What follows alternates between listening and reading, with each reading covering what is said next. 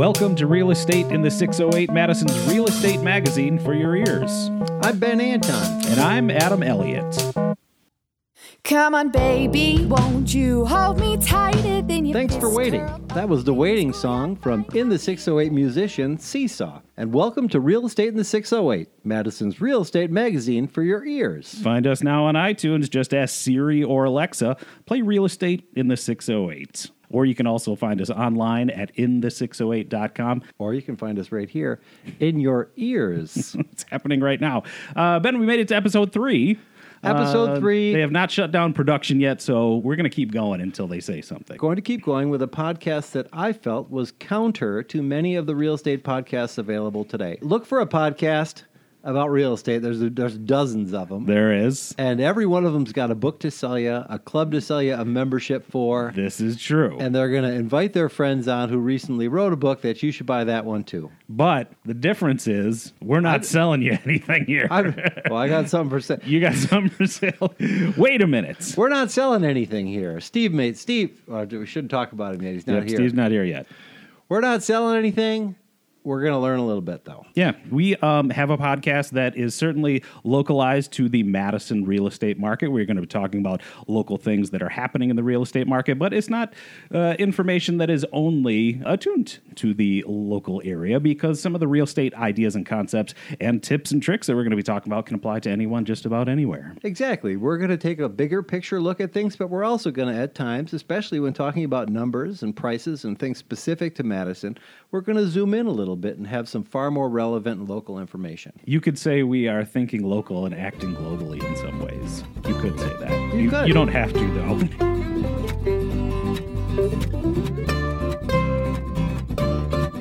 You are Ben Anton of benanton.com, and you are a real estate expert. My name is Adam Elliott. I am a homeowner, and I'm here along for the ride as we go through real estate in the 608. Our in-studio guest today is going to be Steve Pipson with Focus on Energy. We'll talk about what that is coming up in just a little bit. But right now, let's talk about what's going on this week. What's been happening, Ben? Well, this week, the one thing I feel I've grown to the expert level of is snow removal. This has been, this last February, it was one of the snowiest that Madison has seen in over 10 years. Yeah, I got to the point where while driving, the snowbanks are so high that I pulled out too far, not seeing the obvious oncoming traffic. And I'm like, you know what? Okay, this is getting to a point where I think it's too much. I'll say what's going on for me this week is, Ben, I don't know if I've mentioned this, but we've certainly talked about Lindsay Lemmers, my significant other. She is one of the candidates who's been running for Madison City Council, or Common Council is the proper title. She cleared her primary election, so that's all that's going on in my house these days. She's running in District 3. Congratulations. Thank you very much. That's what's going on this week. Let's talk about From the Headlines. From the headlines, we talked a little bit in former episode about the sale of a favorite tavern. So I thought I'd highlight a few businesses that are for sale. Oh, okay, yeah. Now, these businesses do not include real estate. So this is buying a franchise or buying the privilege of operating the business by a certain name. What's on the plate here? Emilio's, $350,000. One Melio's is $350,000? One Melio's, this particular Melio's, there is a two-for deal where you can have 2 for $500. Does it come with chips and soda too? Is that what you're explaining? I'd go for a cookie and a bowl of soup would be my preferred combo. But sure, Melio's over on Johnson at right by East High School. $350,000 is going to get you in there to an established sandwich shop. And you think about a bar with real estate and then an established sandwich shop without real estate.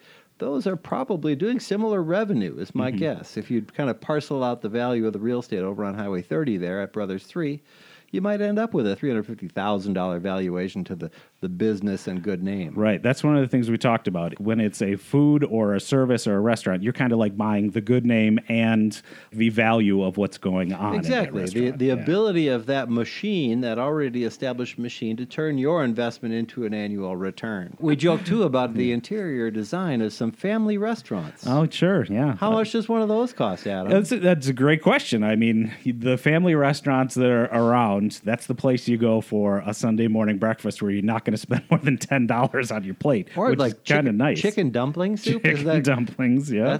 That's always there. Yeah. And the gyro, which is that may be more of a Midwestern or Madison or Milwaukee thing, but often the family restaurant, in my experience, has had some kind of like a Greek influence. A Greek to the influence, menu. yeah. I mean, it's nice that we still have several of these in the Madison area, so I hope you're telling me that one of them isn't going away, right? Well, I don't think at this price, $120,000, one could purchase the business of Ellie's Family Restaurant at the Lake Edge Shopping Center. Alley's, right, yeah. They've been there So? for a little while now. Got a little change in your pocket? You want to start a family restaurant? Boom, up and going already. Okay, you get the space, you get the kitchen, you get Usually, you're going to What? get the business as well as all the equipment. everything that's in So there. you're going to yeah. walk into a restaurant that you could operate from day one. And if I'm not mistaken, Ellie's has been like under a couple different names, and that unique interior furniture that they have in there will remain, I'm guessing. As well as the pie case, I think, is the one thing I remember there. Case. But we're also just going to touch quick then on real estate. Yeah. It is real estate in the 608 after all. Madison area, most expensive sale of the last 30 days or so. Mm-hmm. Again on Farwell Drive. Same as last time, right? It's just down the street from our Okay. most expensive sale from last episode. All right. What'd they get? $1.5 million. 1.5 for what size and what was included in that? Just a little bit smaller than our previous listing, probably about 4,500 square feet. But to be honest, I'm liking this house at 1.5 million a lot better than the one that went for 1.7. It was a lot nicer for me. Beautiful view of the lake, beautiful, well lit, modern space. I would have felt 100 times better about this house, even at 1.7, relative to the other one that I joked and said I felt like it was at Olive Garden. Right. So Farwell, that's the Lake Mendota you're looking Pretty over, much, right? yeah. Maple Bluff, right on the lake. Okay. And listed last May. So it took a little bit of time. Listed at 1.9 again, just like the other. Saw some price reduction over the winter months. It stuttered a little bit at the end. It went to it received an offer. Mm-hmm. Then it came back for sale. That's never good. If you got an offer and it doesn't work out, you're never going to get that price again. Why isn't that good? Because it's just the cost, right? It usually means something went wrong. Okay. And whether that was something as it relates to the house or something as it relates to the buyer of the house, we're never going to know. But something went wrong. It's kind of a black eye on a property. If it gets an offer, goes off market, and then all of a sudden pops up a little bit later, it's going to be difficult to erase that stigma. So that begs a question, at least in my head, that is there a threshold where like something might sit on the market longer? I think we've known that things are turning over pretty fast in Madison right now. And if this one took that long, is there like a number where that stops happening as fast? I think $350,000 might be that number. That's in the some number, neighborhoods, it's higher. Mm-hmm. But there's such a pressure on the first time buyer market, which oddly enough, for some people goes up to $350,000. But once we start to get over that number, there's a little bit less pressure, and a chance of something taking a little bit longer to sell is likely. All right. So 1.5 mil for a place over in Farwell. What was the least expensive? At 1814 Northwestern, $137,000. Okay. That seems, I mean, in my head, that's like what a reasonable house costs nowadays. But I know I'm also, I'm not too much on the inside of these. This things house anymore. had some needs. In my opinion, had likely been part of someone's rental stable for quite some time. Okay. And a buyer of $137,000 cash, likely going to be putting some money into it and flipping it. That's just my guess. The cash again. Is it the house flippers that have the cash that are able to just walk in with and say like, boom, there's the money. I'll take this place. I think money has become more available, but at the same time, someone like this, they could just have a really nice house on the west side and a decent home equity line where they're going to go out and flip a house using a line of credit. That would at sale appear as a cash offer. Ballpark, you get a house for $137,000. How much are you going to invest into that? And how much do you think you could make once you do flip that? Well, I looked at a house on Superior that came up the other day at $265,000, and I thought to myself, my goodness, that is an expensive house for Superior. And it is also right up against the railroad tracks there between Sherman. And I said to my buyers, I think that might be the most expensive house to have sold on Superior. And and I was off by one house. There was one other house that had sold for more than that. And so you don't want to spend too much based on your peers and the houses around you. So if you're going to pay $137,000 on a house on Northwestern, it would be great if you could put in only 40. So you're at like about 180, 170, and then maybe make another 40, get that $2 for dollar return. So you're going to sell it for about $220. 2.25-ish. Okay. If it's nice, I think that would be both a good profit, but also a decent house in that area. So it sounds like the key to that puzzle is figuring out what the other properties in that area cost. Exactly. Right? And knowing that they are both going to bolster your value, but in some cases limit it as well. Very interesting. All right, that's from the headlines. Our in-studio guest is Steve Pipson with Focus on Energy. He'll be talking ways you can make your home more energy efficient, and we'll talk to him in just a minute. She ain't round, but she ain't bad.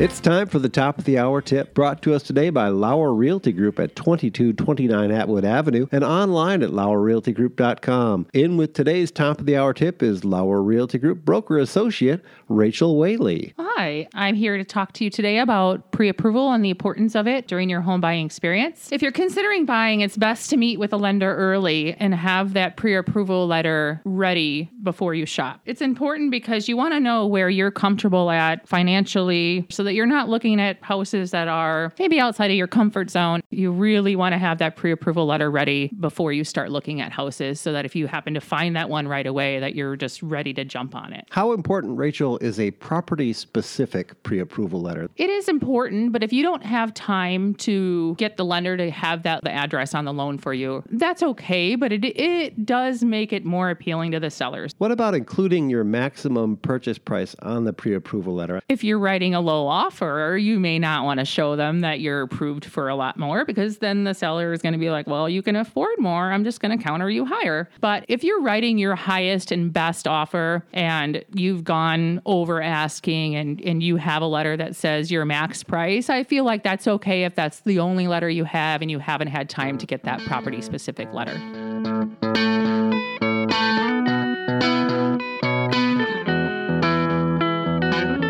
Welcome back to Real Estate in the 608, Madison's real estate magazine for your ears. Hey, thank you for listening. You can also find us at inthe608.com and in the 608 on Facebook as well. It's time to meet our guest, Steve Pipson from Focus on Energy. Probably one of our more credentialed guests and someone we could certainly refer to as an expert. How so? Well, Steve is a building analyst certified through the Building Performance Institute and is a licensed Wisconsin home inspector. Having worked as a journeyman carpenter, construction project manager, architectural technician, and technical college instructor, he brings over 30 years of residential building experience to his role at Focus on Energy as an outreach and technical advisor for home performance with Energy Star. Steve is passionate about helping homeowners make improvements to their homes that ultimately improve the comfort and safety while decreasing utility costs. So I ask myself, Adam, is he fun? I think we should find out. We know how much fun he is by playing a game we call The Way It Used to Be. There used to be, there used to be, there used to be, there used to be. Used to be nothing but smiling faces far as the eye could see. Car in every driveway, swinging every tree. People can't stop talking about the way things used to be. The Way It Used to Be is a get-to-know-you game about history in Madison, places in Madison, things from Madison. Are you ready, Steve? I'm ready. I'll just say, though, I'm not from Madison. And people may wonder a little bit about where you're from when they hear that peculiar accent. Well, I've lived here longer than I've lived anywhere else, so maybe I am now from Madison. Then you're from Madison, and I didn't get approval from the tower, but I'm going to mention your wife and say that she works in the schools. She does indeed. She is a librarian at Lowell. And our first question great. is a school-related question. Often the names of schools and their origin stories tell us a lot about the town. So Lapham School is named for a naturalist and environmentalist. Can you tell me Mr. Lapham's first name? I know it's not a common name, and I've heard it before. It's, oh my gosh, it's one of those old Ichibato or something of that nature. I'll give you. You're on the right letter, Yeah. and you're on that. It starts with an I. I know Might that. be a verb. Increase Lapham. Increase. Yes, I knew it was an I. Increase. You have not heard that name for over 100 years. No, when naming our children, we looked for names that had not been popular for a while, and Increase came up on the list. Increase was not on the list. We ended up with an Evelyn and a Lola, and we missed the boat on Lola because everybody and their dog is named Lola. At this end. Everyone got the same So- memo on the Lola. We're not going to hear the bell ring on that one. Also, because the bell is over there, can you hand it to me, Steve? Well, that's funny. I think now that we named Increase, that's going to be one of those things that's going to show up on the list of Right. top children's we're names gonna next be year. influencers, and now that you've handed me the bell, there's a better chance you might. I could ring the bell a few times in this next question. There's Okay. a multi-part question, with a little bit about where you're from too, because you'll want to correct me. But if Foster's is Australian for beer, name both the beer that made Milwaukee famous and the shuttered brewery turned condo project turned new craft brewery in Madison, Wisconsin. That was Pabst, was it? Sorry. No? You're not going to hear the bell on that one. Okay. Yeah. All right. Yeah, I think that's right. It's Schlitz. Schlitz. All right. Made Well, is those- the beer that there made was Milwaukee famous. So, Several of them over there. all right, so. part two. There's a couple. I worked on the Pabst Brewery. We're going to give you a So- chance to name a few more beers here, but All right. Okay, thinking about Madison, then, what shuttered brewery turned Fauerbach. condo? Okay, Fauerbach. Oh my gosh! Right on. Fauerbach. Well, yeah. So shuttered brewery turned condo project. Fauerbach condos turned new craft brewery in Madison, Wisconsin. That is correct. Fauerbach. Well done. You get the bell rung. Do I for get you. an extra ding for the speed on that one? It's like then, it's like ringing in before Alex Trebek finishes the question on Jeopardy. Man, well done. So Milwaukee, this is Milwaukee. So this is a real estate in the what I would call 414. Many would call 262. Name the beer that was established in Milwaukee in 1851. 1850. Because it's the slogan that they put on the bottle. Oh, would it be Miller? Established in Milwaukee. That's where my head went right away too. But Miller? right, Ben? No. It's another beer with a Z at the end. It's the Blatz Brewery. Blatz. Established in Milwaukee, 1851. One more. Could have given me a hint like there's a big sign hanging over the Ohio or something Oh, like that. sure. Well, when you walk home, you'll see there established. And one more beer with ending in Z. Name the fictional brewery featured in TV sitcom Laverne and Shirley. You know what? I have to admit, I never ever watched that. Did they not have that in New Zealand? They did, but I never watched it. It never held any interest to me. So All right. The Schatz Brewery. Shots. Yeah. So Schlitz shots. Schatz, Schlitz, and Blatz. All right. We've got one more question. One more question. A little Okay. bit more. What indoor air quality company was established in and still operates from Madison's Near East Side, beginning operations in 1938 and in 1954 developed the first whole home humidifier? There would be Renew Air or Comfort Air. We'll need one final. They're right answer. beside the new park over there. I am Oh, lo- it's a Research Products. Research Products. Is that right? Oh, There you go. well done. And they make all those brands that I just listed. They Right. make, I'm sure they do, and April Air. April is Air is probably the name that most are familiar with, as it is the residential home humidifier. Well, that was the game the way it used to be. Steve, you got the bell rang 2 or 3 times, but I asked a lot of questions, so you won't be taking. And you the- ventured outside of the 608. I did venture a little bit, but thank you. So we're going to talk a little bit about the way it used to be, but also about the way it used to be for you in the beginning for Steve Pitson. Tell us about where was your first house? Where was your first Madison house? My first Madison home, and which was my first home. So the first home I purchased was in Madison, and it was on Gilson Street on the near south side. One might call that the Bay Creek neighborhood. The Bay Creek neighborhood, correct. Gilson Street, also home of Madison Taxi. Yep, and the swimming pools, like Goodman Pools, like right across. Just a Oh, couple. sure, right. Once Yep. you said swimming pools, I thought you were going to say swimming pools and movie stars. Didn't see any movie stars. Well, there might have been some local ones there who I didn't recognize. So what stage in life? What was that purchase for you? How old were you? What stage in life were you? What kind of decisions I led up to can't buying say. that first house? I can't say exactly what age I was, but I was 30s. So we're in that decade of the 30s, and it was the first home purchased after getting married. So what was it what got you? What caught your eye on this house? I think it was a price point, proximity to the university, because at that point my wife was going to the university, so as a student, and then it was a duplex.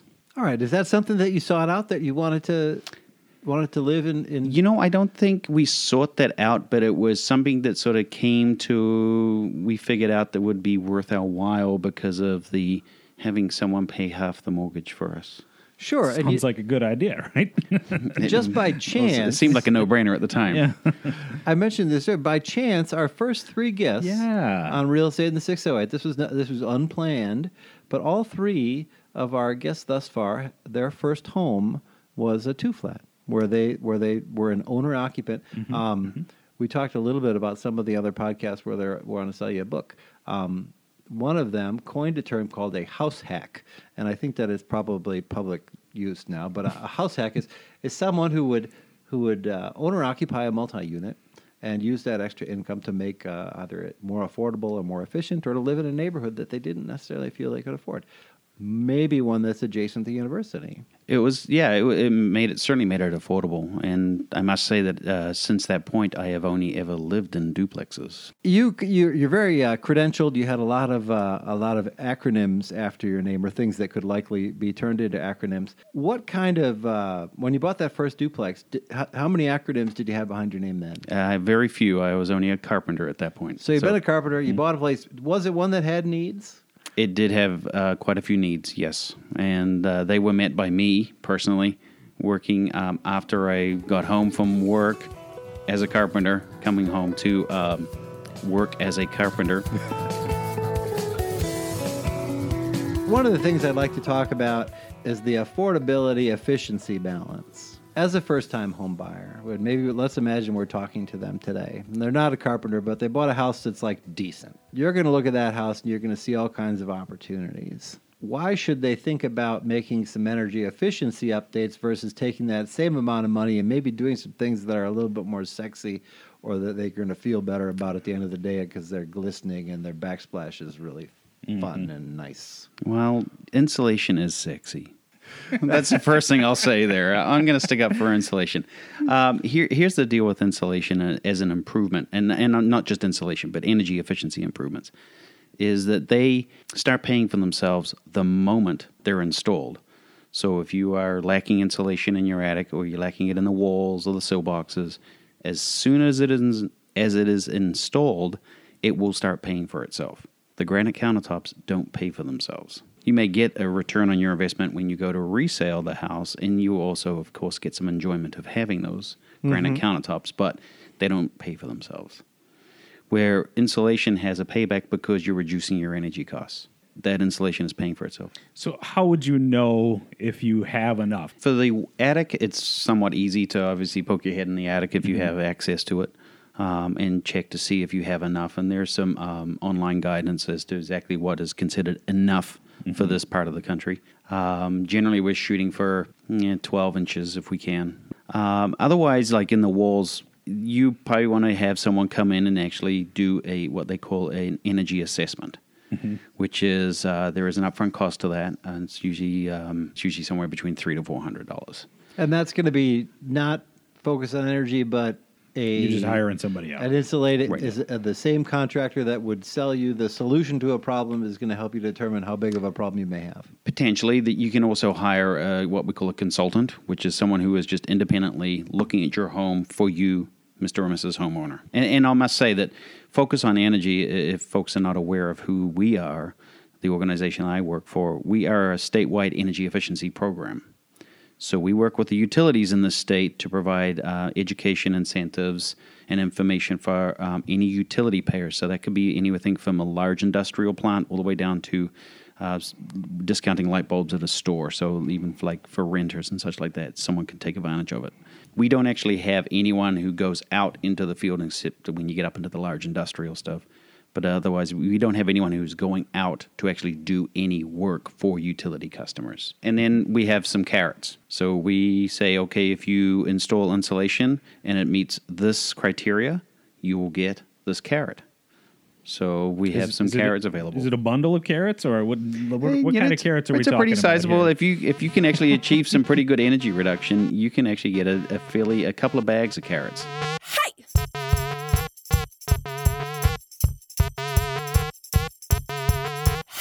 I'm Adam Elliott. He's Ben Anton. Our in-studio guest today is Steve Pipson with Focus on Energy. You work with the energy utilities in Wisconsin. So correct. I want to be fair about this, too, as we're describing this.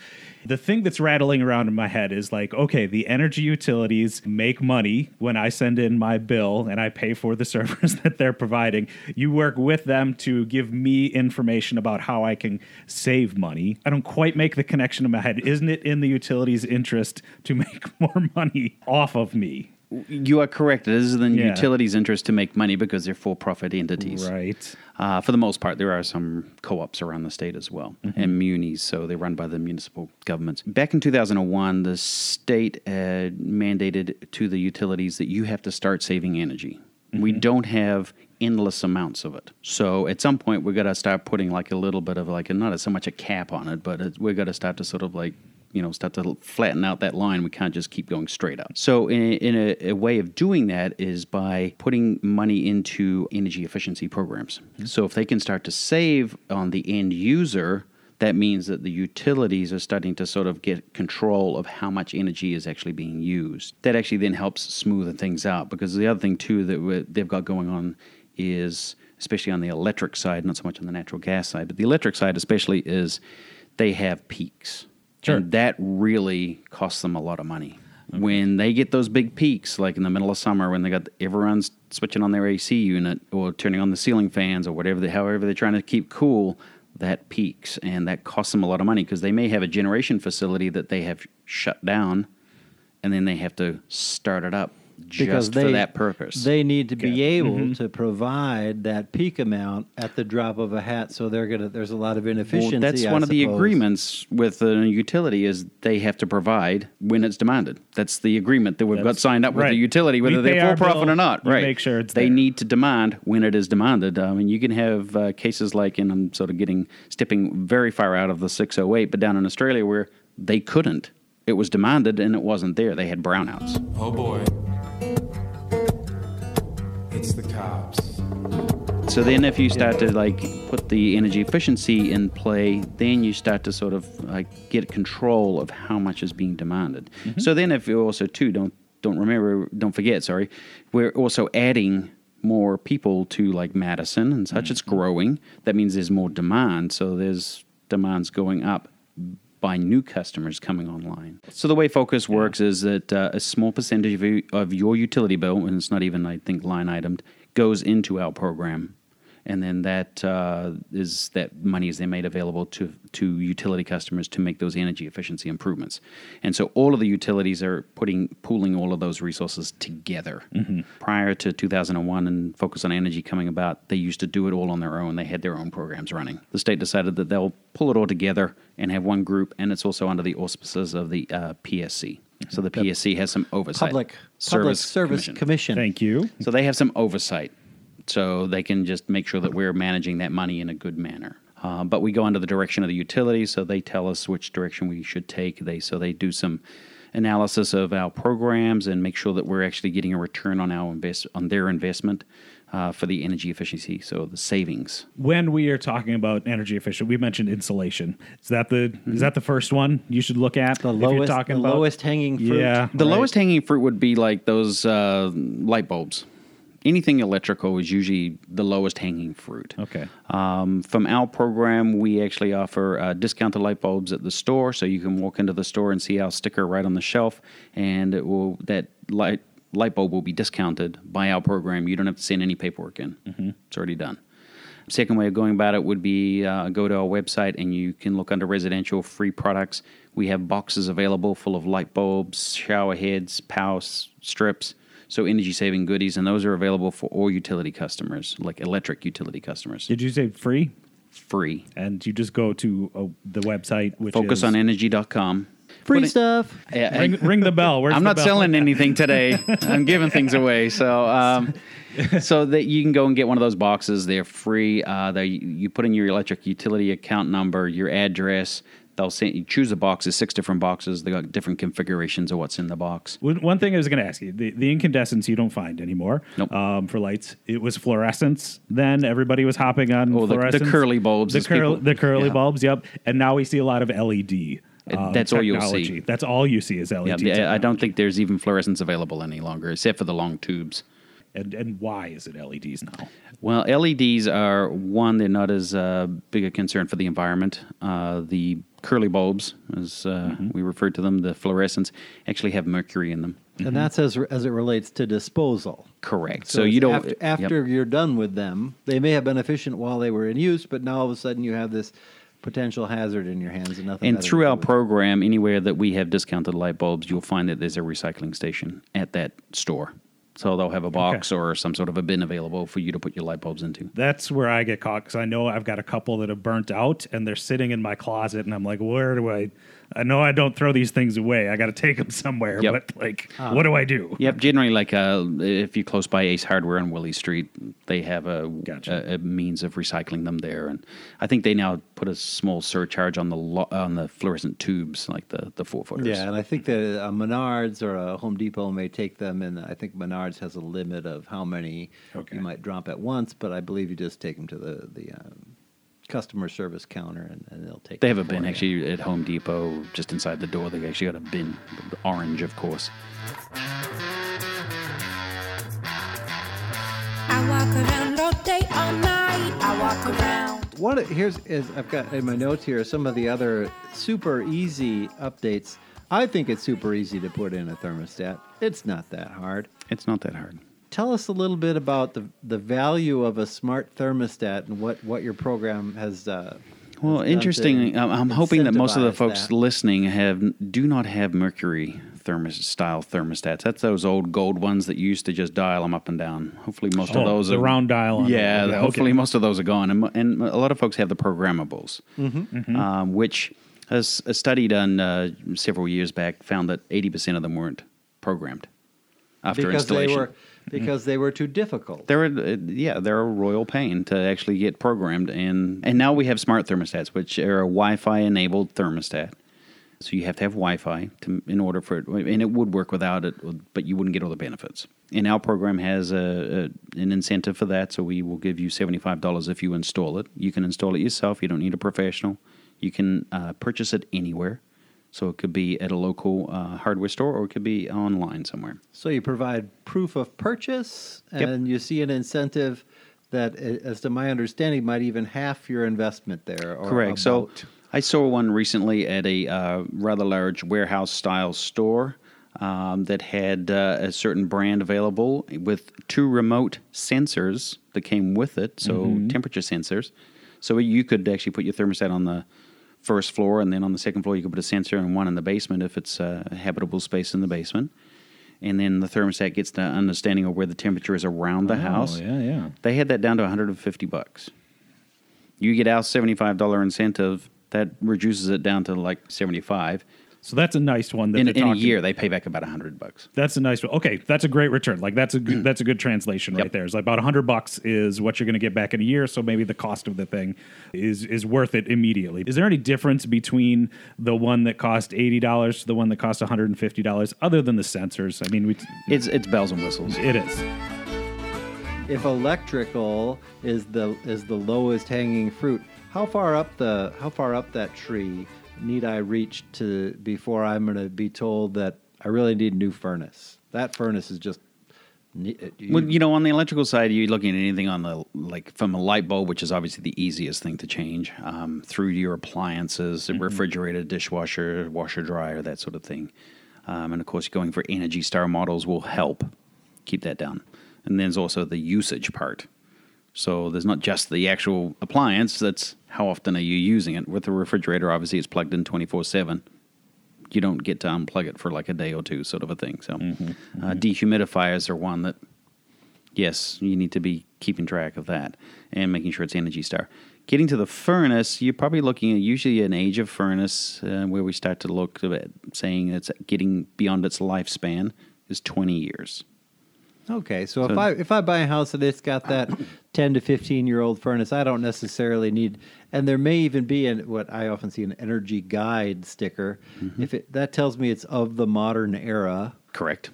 and I don't necessarily need to think that's not the first thing I need to do if I want to be responsible with my energy use. Right. So a well-serviced furnace will last you somewhere between 20 to 30 years. So if you're keeping it serviced, which I would recommend is probably the best investment any homeowner can make is servicing their furnace annually. Every fall or every spring, whatever it is, just do it annually. Doesn't matter. And what does that do when you service? So it's basically it's preventative maintenance. It's like us going to the doctor for a checkup on an annual basis. We're not necessarily going to actually have anything specific checked. We're just going to go make sure that we're healthy. And of course, I put the air quotations there. Technicians can start to see if something's got a little wobble in it or something's got a bad, the furnace fan is not actually like moving correctly or not reacting when it should. They can also then look in at the burner area and see if the burners are burning clean and tune them a little bit if they're not quite burning clean, if you're not getting a flame that's considered a clean burn and such like that. They can then start to say to you, okay, this is looking like it's starting to age out. Okay, I think you should plan for a replacement within the next X amount of time.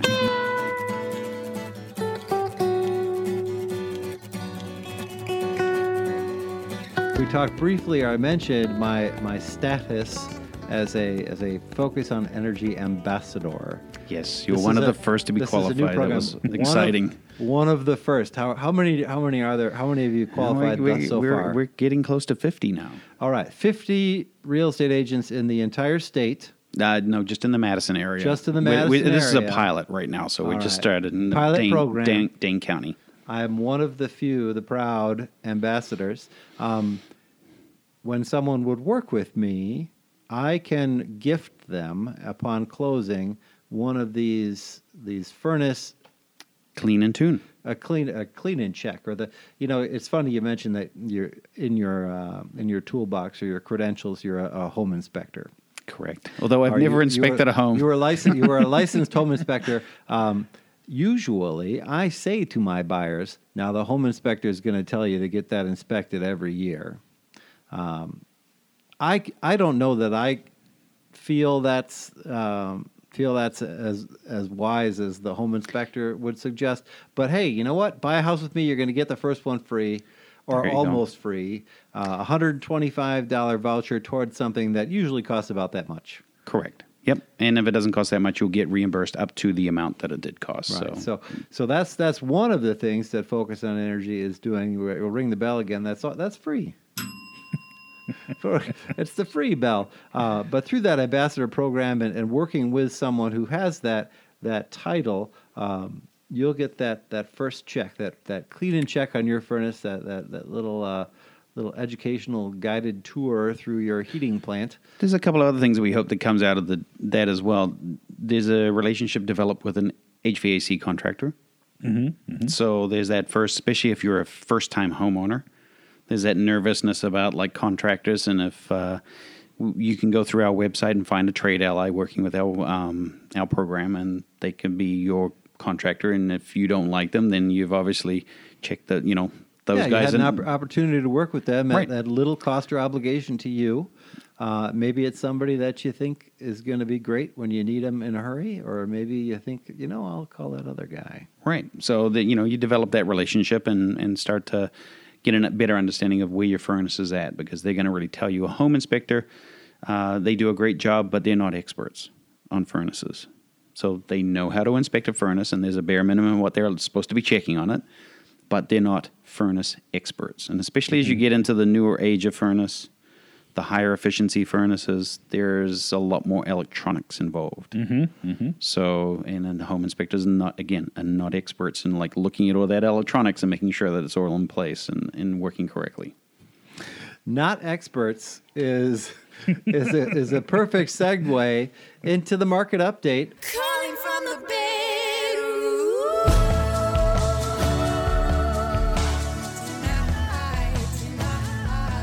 Mark Ladue from Lauer Realty joining us. The Market Update is a service of BenAnton.com's 20-second read, a podcast for your eyes, a newsletter delivered on the 22nd of each month, written in easy-to-digest segments taking no longer than 20 seconds to read. You can sign up for it at Real Estate in the 608 on Facebook. Thanks, Ben. Here's what we're going to talk about is the fact that we're going to see a huge uptick in listings probably towards the end of this month. The reason being that we have a lot of people who are on the academic calendar. And because they're on the academic calendar, they're going to start looking now, knowing that it could take up to 3 to 5 months to find their new home. And once they do find their new home, they're about 60 days away from closing. So we'll see a small downturn in the market right when the spring break hits for the University of Wisconsin-Madison, Madison School Districts, Monona School Districts, and, some of the other ones around town. But then as soon as those are over, we'll see all of those people come back into town and be ready to list their homes. The market update this month is buyers, get ready. Sellers, beware. It's going to be a good time. Toodle-lam, toodle-lam, toodle-lam, toodle-lam, toodle. Boodle-lam, boodle-lam, boodle-lam, boodle-lam, Welcome back. You're listening to Real Estate in the 608, Madison's Real Estate magazine for your ears. My name is Adam Elliott, and Ben Anton is just to my right. We are speaking with our in-studio guest, Steve Pipson of Focus on Energy. Steve, thanks for being here today. Oh, you're welcome. It is much, much appreciated. You are an expert in many ways in the things that we're talking about today, energy savings and efficiency. We also have an email address that you are welcome to email to if you have questions for an expert that we'd be glad to answer. Yeah, you can email your questions to expert@inthe608.com. Those can be questions for someone you have already heard or questions for someone you would like to hear. Yeah. On the docket, we've got some people. We're going to talk about kitchen remodels. We're going to talk about lending and financing. You could help steer some of our future guests by asking questions via email, expert@inthe608.com. All right, back to speaking with Steve. I wanted to talk about solar energy. Got it. Solar panels have such great optics. I love the idea of them. A while ago, I was in a house that had solar energy, and I saw the little thing that was sending energy up to MG&E, and it was not being charged to me, and I was like, that is what I love to see, and I want to do more of that. But there's the hurdle. I think it's sitting out there like solar is going to cost me a lot to do up front. Tell me your experiences with solar. So, what I would recommend with solar is that you want to make your home as efficient as possible first. Mm-hmm. So you want to go through that low-hanging fruit and then work your way up through the insulation, making the house as efficient as possible with the most efficient equipment. Then, after that, the next step on the road would be to go to solar and become a little bit more efficient or independent. I went down that road myself. My home got to a certain efficiency. I'm not quite all the way there yet, but I'm getting close. Mm-hmm. And then I decided to go with solar because there's a very good federal tax credit right now, mm-hmm. Which is starting to sunset out at the end of this year, 2019. Seeing that meter spin in the opposite direction mm-hmm. for the first time after everything's plugged in is it's a fantastic experience.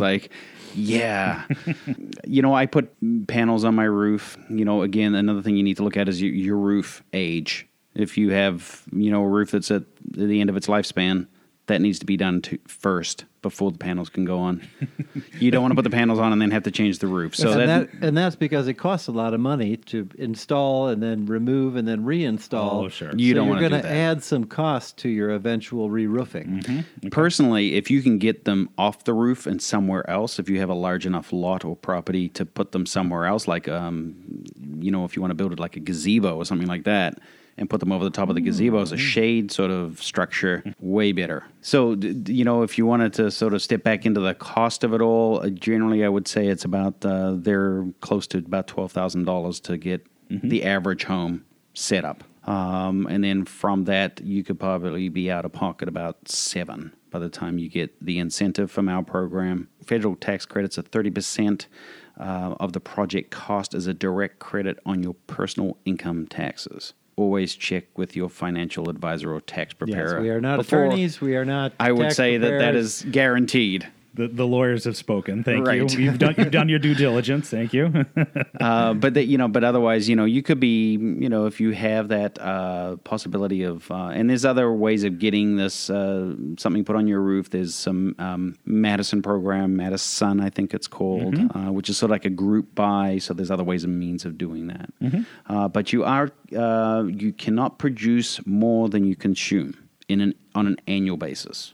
And is that just like a rule, or is that is a rule? Is that science? That is a rule that is in place right now that could potentially change in the future. But right now, you cannot produce more than you consume. So my panels for my roof was set up to produce only 93%. Okay. So there's a lot of it. There's a lot of interesting arguments as it relates to solar and the ability of the homeowner to produce electricity. The environmentalists would like to see higher rates as they relate to use, so that there's a real economic advantage for people to use less electricity. So it's that.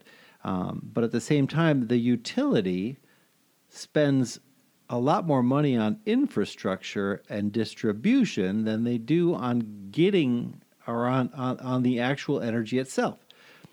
So, and don't forget the generation part. The generation, and this could be a whole nother podcast. But likely that rule that you're not allowed to sell back, because you're selling it to them at the same rate you'd be buying it, correct? There is a slight difference in the rate, but that's an agreed upon amount, and I've signed a contract with them. So they are literally buying electricity from you. That means that I am then a producer. I am a generator. They don't want houses, or right now it's not that they don't want them. Right now the setup is that you don't want like an entire street becoming a generation facility. The local power plant, right, essentially. Although that could potentially happen in the future. Who knows? I mean, where it's going to go. But you, as a generator, didn't have to spend a nickel on infrastructure and distribution systems. Right. So I could be generating, but then not actually paying for the lines that I'm generating and supplying it to other houses on. So there's an imbalance there. I hear what you're saying. So there is a way of, now too with the battery technology that's coming about, you can actually then start to store some. So, obviously I can generate in the daytime, but I'm not generating at nighttime.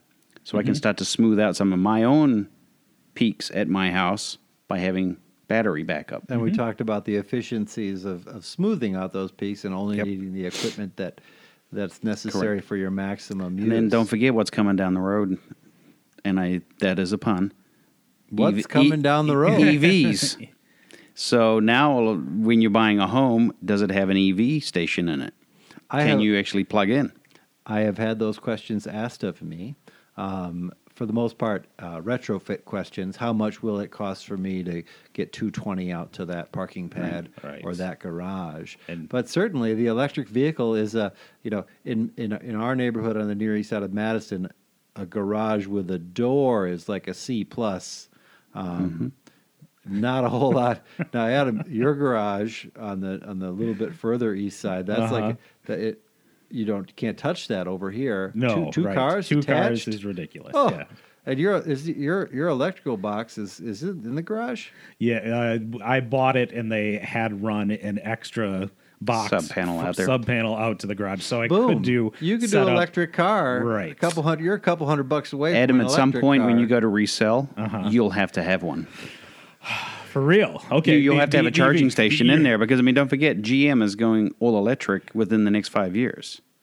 So if that's going to be the case, then there's not a lot of choice to, you got to start to electrify for your car. Can I get that Tesla that's hovering around in space? You don't want a Tesla. you want something affordable. We're talking about that's where my mind goes. Real people. Real people, right? Adam. Okay, yes. No, yeah. There are much more affordable electric vehicle options, not just golf carts that you're driving around your neighborhood. Eventually, maybe the EVs actually will be mobile batteries.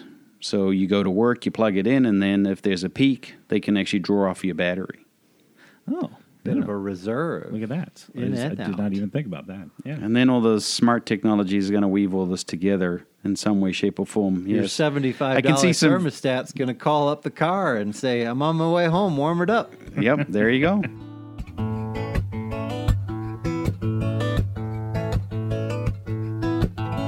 We'll take a break for Phil's Phone In. Phil's Phone In is brought to you by Lindsay Lemmer for Madison City Council, District 3. She'll work to make it easier for Madisonians to rent, buy, and stay in their homes. Lindsay Lemmer for Alder. Lauren Kinnair, Treasurer. Hey Ben, it's Phil with a view from beyond the 608. Just a quick one this month. I've been spending a lot of time lately thinking about how price is a fundamental. What does that mean? Most analysts and economists and journalists are always looking at data and fundamental information with the hopes that it's going to give them clues about future price direction in a given marketplace. The older I get and the more I see, I think that the opposite approach is probably smarter. That is to say, why not look at price and wonder, what is it telling us about the fundamentals? That's because in just about any marketplace, price knows first and knows fastest. Things are happening day to day before anybody really understands why. What does this mean for real estate investors? I'm not really sure, to be honest with you. But if you're looking at price deterioration or price acceleration and waiting for clues for why before acting, that might be a mistake.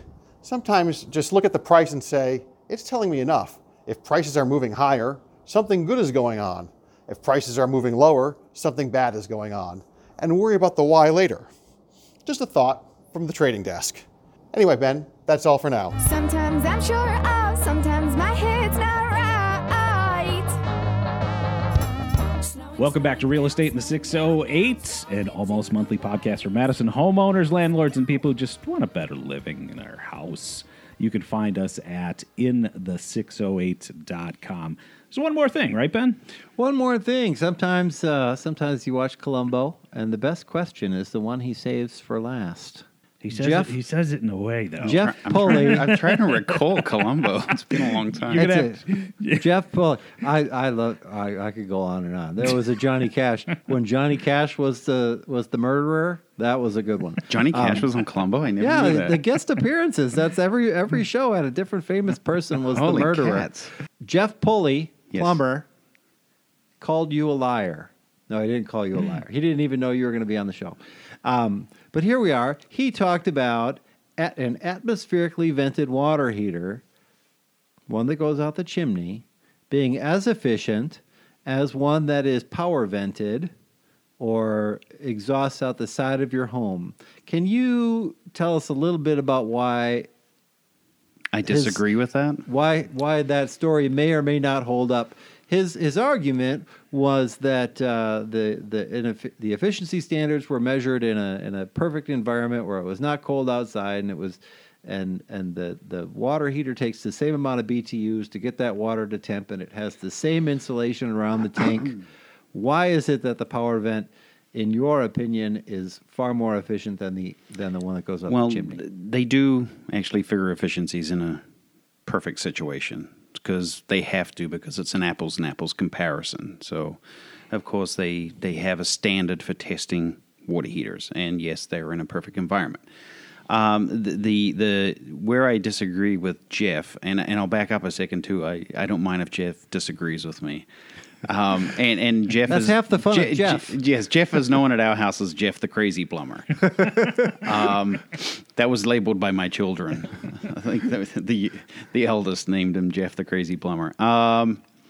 So, when your water heater is sitting there atmospheric means that it has a chimney, basically going from the basement, if it's in the basement, all the way through the roof and outside. So 2 floors it could be, or one single floor. It is sitting there open 24/7. Like a hole, like a straw through Correct. your house. So physics tells me that hot goes to cold. And the colder it is outside, the quicker the hot wants to get there. So that chimney is operating as a vent to your home 24/7. Now, when you go to the power vent, that power vent only goes on when the water heater is actually generating. It's actually starting to calling for heat and wants to heat that hot water. So then it only goes on for that period of time and then shuts down. So then you're not having those losses of just air moving out through that chimney at any given time. So one of the biggest efficiencies is that you are in some ways plugging a hole in your house. Correct. And only opening it when it needs to be open. Correct. So the fact that the tank requires the same amount of BTUs to heat, and the fact that the insulation on said tank is nearly identical. Correct. We're talking about putting your finger on a hole. Yes. We're shutting that hole when we don't need it open. And you're correct now, there's not too many standby losses because we're not having pilot lights anymore on water heaters, and maybe there's still some old ones sitting out there that are still operating. I've seen 30, 40-year-old water heaters, surprisingly. But there's no longer pilot lights, so they got ignitions on them now, so they'll ignite instead of just sitting there constantly burning. So you don't want to have a pilot light constantly burning, which tends to be those atmospheric style where had a pilot light on them, and they were just sitting there burning constantly. It's an albeit small but a constant flame. Yep. Not worthy of a Kennedy, but enough to light the burner when the unit calls for heat. Right. So when on the power vented, it has an ignition because obviously it can't be just sitting there on standby constantly. But they also require power. They do. Whereas an atmospherically vented water heater, Yes. If your home had that originally, there may not be an outlet nearby. Correct. That's probably, and I'm thinking that Jeff's telling us that is more efficient, or at least more cost effective, probably takes into account a lot of those cost of operation, as well as, if we're going to go up to a power vent, we're going to add an outlet. That's going to be a call to the electrician. The unit itself, you talked about the newer furnaces having a lot more technology and sometimes safety checks involved. Those are often the things that he claimed fail first and foremost, adding to the cost of operation of a unit over its life. So there's probably an argument. It just, you have to decide which hat you're going to wear or where you're going to fly your flag. And you know what? You also need to look at the warranties on what you're purchasing. Some manufacturers will actually have a warranty that will cover some of those extra bells and whistles that you get for that higher efficiency. It has been a very informative time. Let's just run me through where are people going to best be able to get some of the information we've talked about today, especially some of those easy, low-fruit incentives. So the best place to go is to focusonenergy.com, and then there'll be 3 tabs at the top of the page, and you can just select residential, unless you happen to be a business owner, and then you might want to look at the business side of things and see what's available there. Otherwise, you're going to go to residential, and then on the residential side, you slide down the page a little.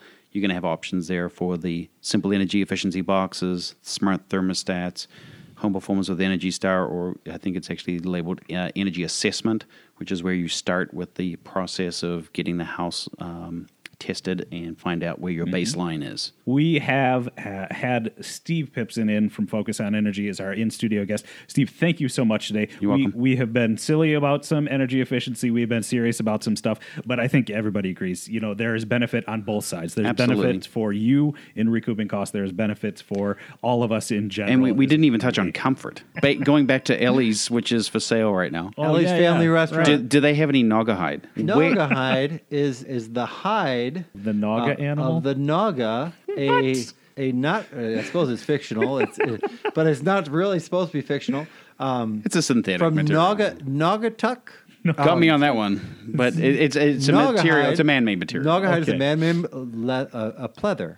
Oh, pleather. I've heard of pleather. Is that what we're Naugahyde talking is about? pleather. Oh, but yeah. the story behind Naugahyde is that they designed a small animal called the Naga, as to suggest it was the animal from which the Naga hide to justify that you've got to take it off of some animal from which the Naga hide was harvested. Okay, I challenge you guys. Yeah. Where, and this is in the 608, where was the last factory that made Naugahyde? And it actually might still be operational. And to my knowledge, the last factory, and it may still be operational, is in Stoughton, Wisconsin. Wisconsin. Sure. Making Naugahyde. Home of the coffee break. Well, they had to make it for the bars in Wisconsin. I mean, what bar doesn't have Pabst and Naugahyde? The beautiful teal Naugahyde of the family restaurant. I think the old Poles bar on State Street had Naugahyde in there forever, and then they did a remodel and it's gone. We're going to post a link to the fictitious animal, the Nauga, Yes. as well in the show notes. But yes, Naugatuck, Connecticut. Related to the jackalope, right? They are, I believe, And the Yeti and the Bigfoot. So I guess my and, point was, if Ellie's has got Naugahyde, they're going to get a higher price. they should Oh, be. They should wow. be demanding that higher price. Naturally, that would rack up the cost there. All right. Well, thank you very much, Steve, for joining us and shedding some light. Again, we're here to educate ourselves. We invite people like you, people smarter than us, to talk about things relating to real estate in the 608. Thank you so much, Steve. You're welcome. Now's the time when everything could start going downhill. 'Cause we're moving forward, and when you're sleeping next to me so still. You are listening to Real Estate in the 608, Madison's real estate magazine for your ears. Real Estate in the 608 on Instagram is where you can find us if you're down with the social media apps. Ben, what was that? Well, we ask people to join us as we surround ourselves with people smarter than we are. And today was Steve Pipson with Focus on Energy. I think we found one of those people. in We Steve. certainly did. Yeah. I would say our most credentialed guest. Mm-hmm. They weren't really acronyms, but I joked about the number of acronyms after his name. Someone who has been a home inspector, a carpenter, teaches a class. We didn't even talk about the fact that he teaches a class at MATC. Sure. Called Homeowner 101. Very wise man. I got to say, of all the things that we talked about, and I liked a lot of the things, the fact that we pointed out that insulation is probably one of the places you should start when you're thinking about energy efficiency, because that's not where that's not where my mind went. Well, and again, we didn't spend much time talking about and he corrected or he added later that air sealing is as important as insulating. Oh yeah. I mean, like, I should just invite him over to see my old patio door, because I know that air is just flowing through the thing, and have him give me a recommendation, man. Well, we talked about that too. And the invitation, though, should be to one of those trade partners with Focus on Energy, someone who, as a consultant, can come out and give your home that energy audit that will qualify you for the rebates and assistance of the Focus on Energy program. Yeah, and that's one of the things I like. It's like when you hear about, like, you got to set these things up, and there's an upfront fee to pay, and I think this applied to some of the things we talked about. The long-term benefits of doing these things does, like, legitimately pay off. It's not a hustle. Talked about the fact that you're going to start to see those benefits immediately. Yeah. We're also going to be comfortable. And I'm not sure if it confirmed or denied my father growing up as a kid. Turn the damn lights off and save some energy. Do you think I'm made of money? That's right.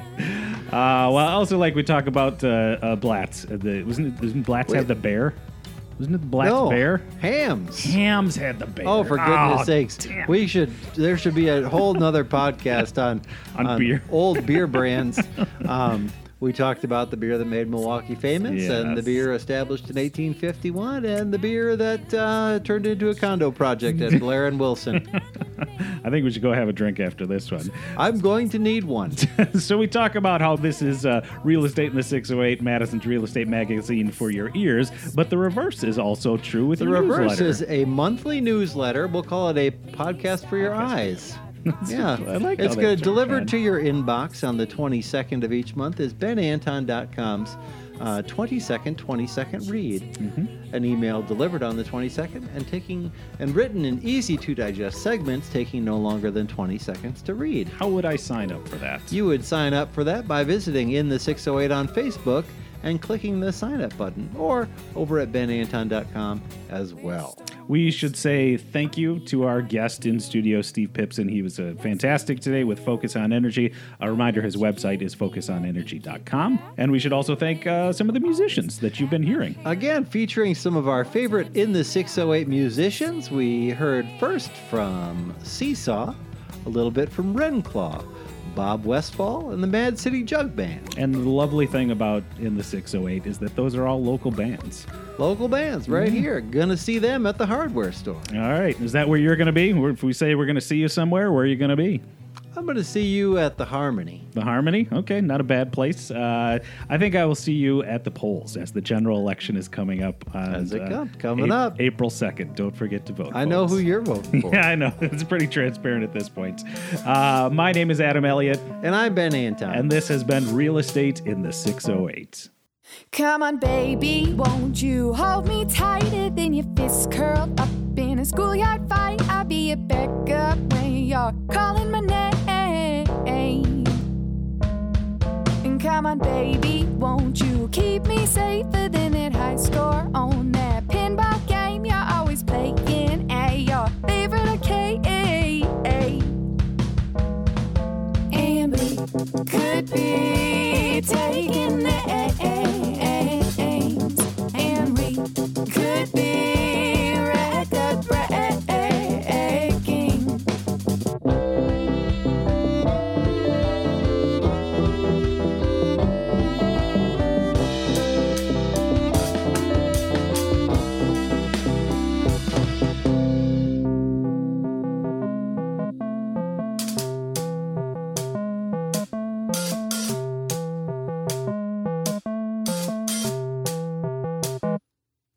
Come on, baby, won't you buy me flowers with that money spent on whiskey sours that you're buying at those wasted hours?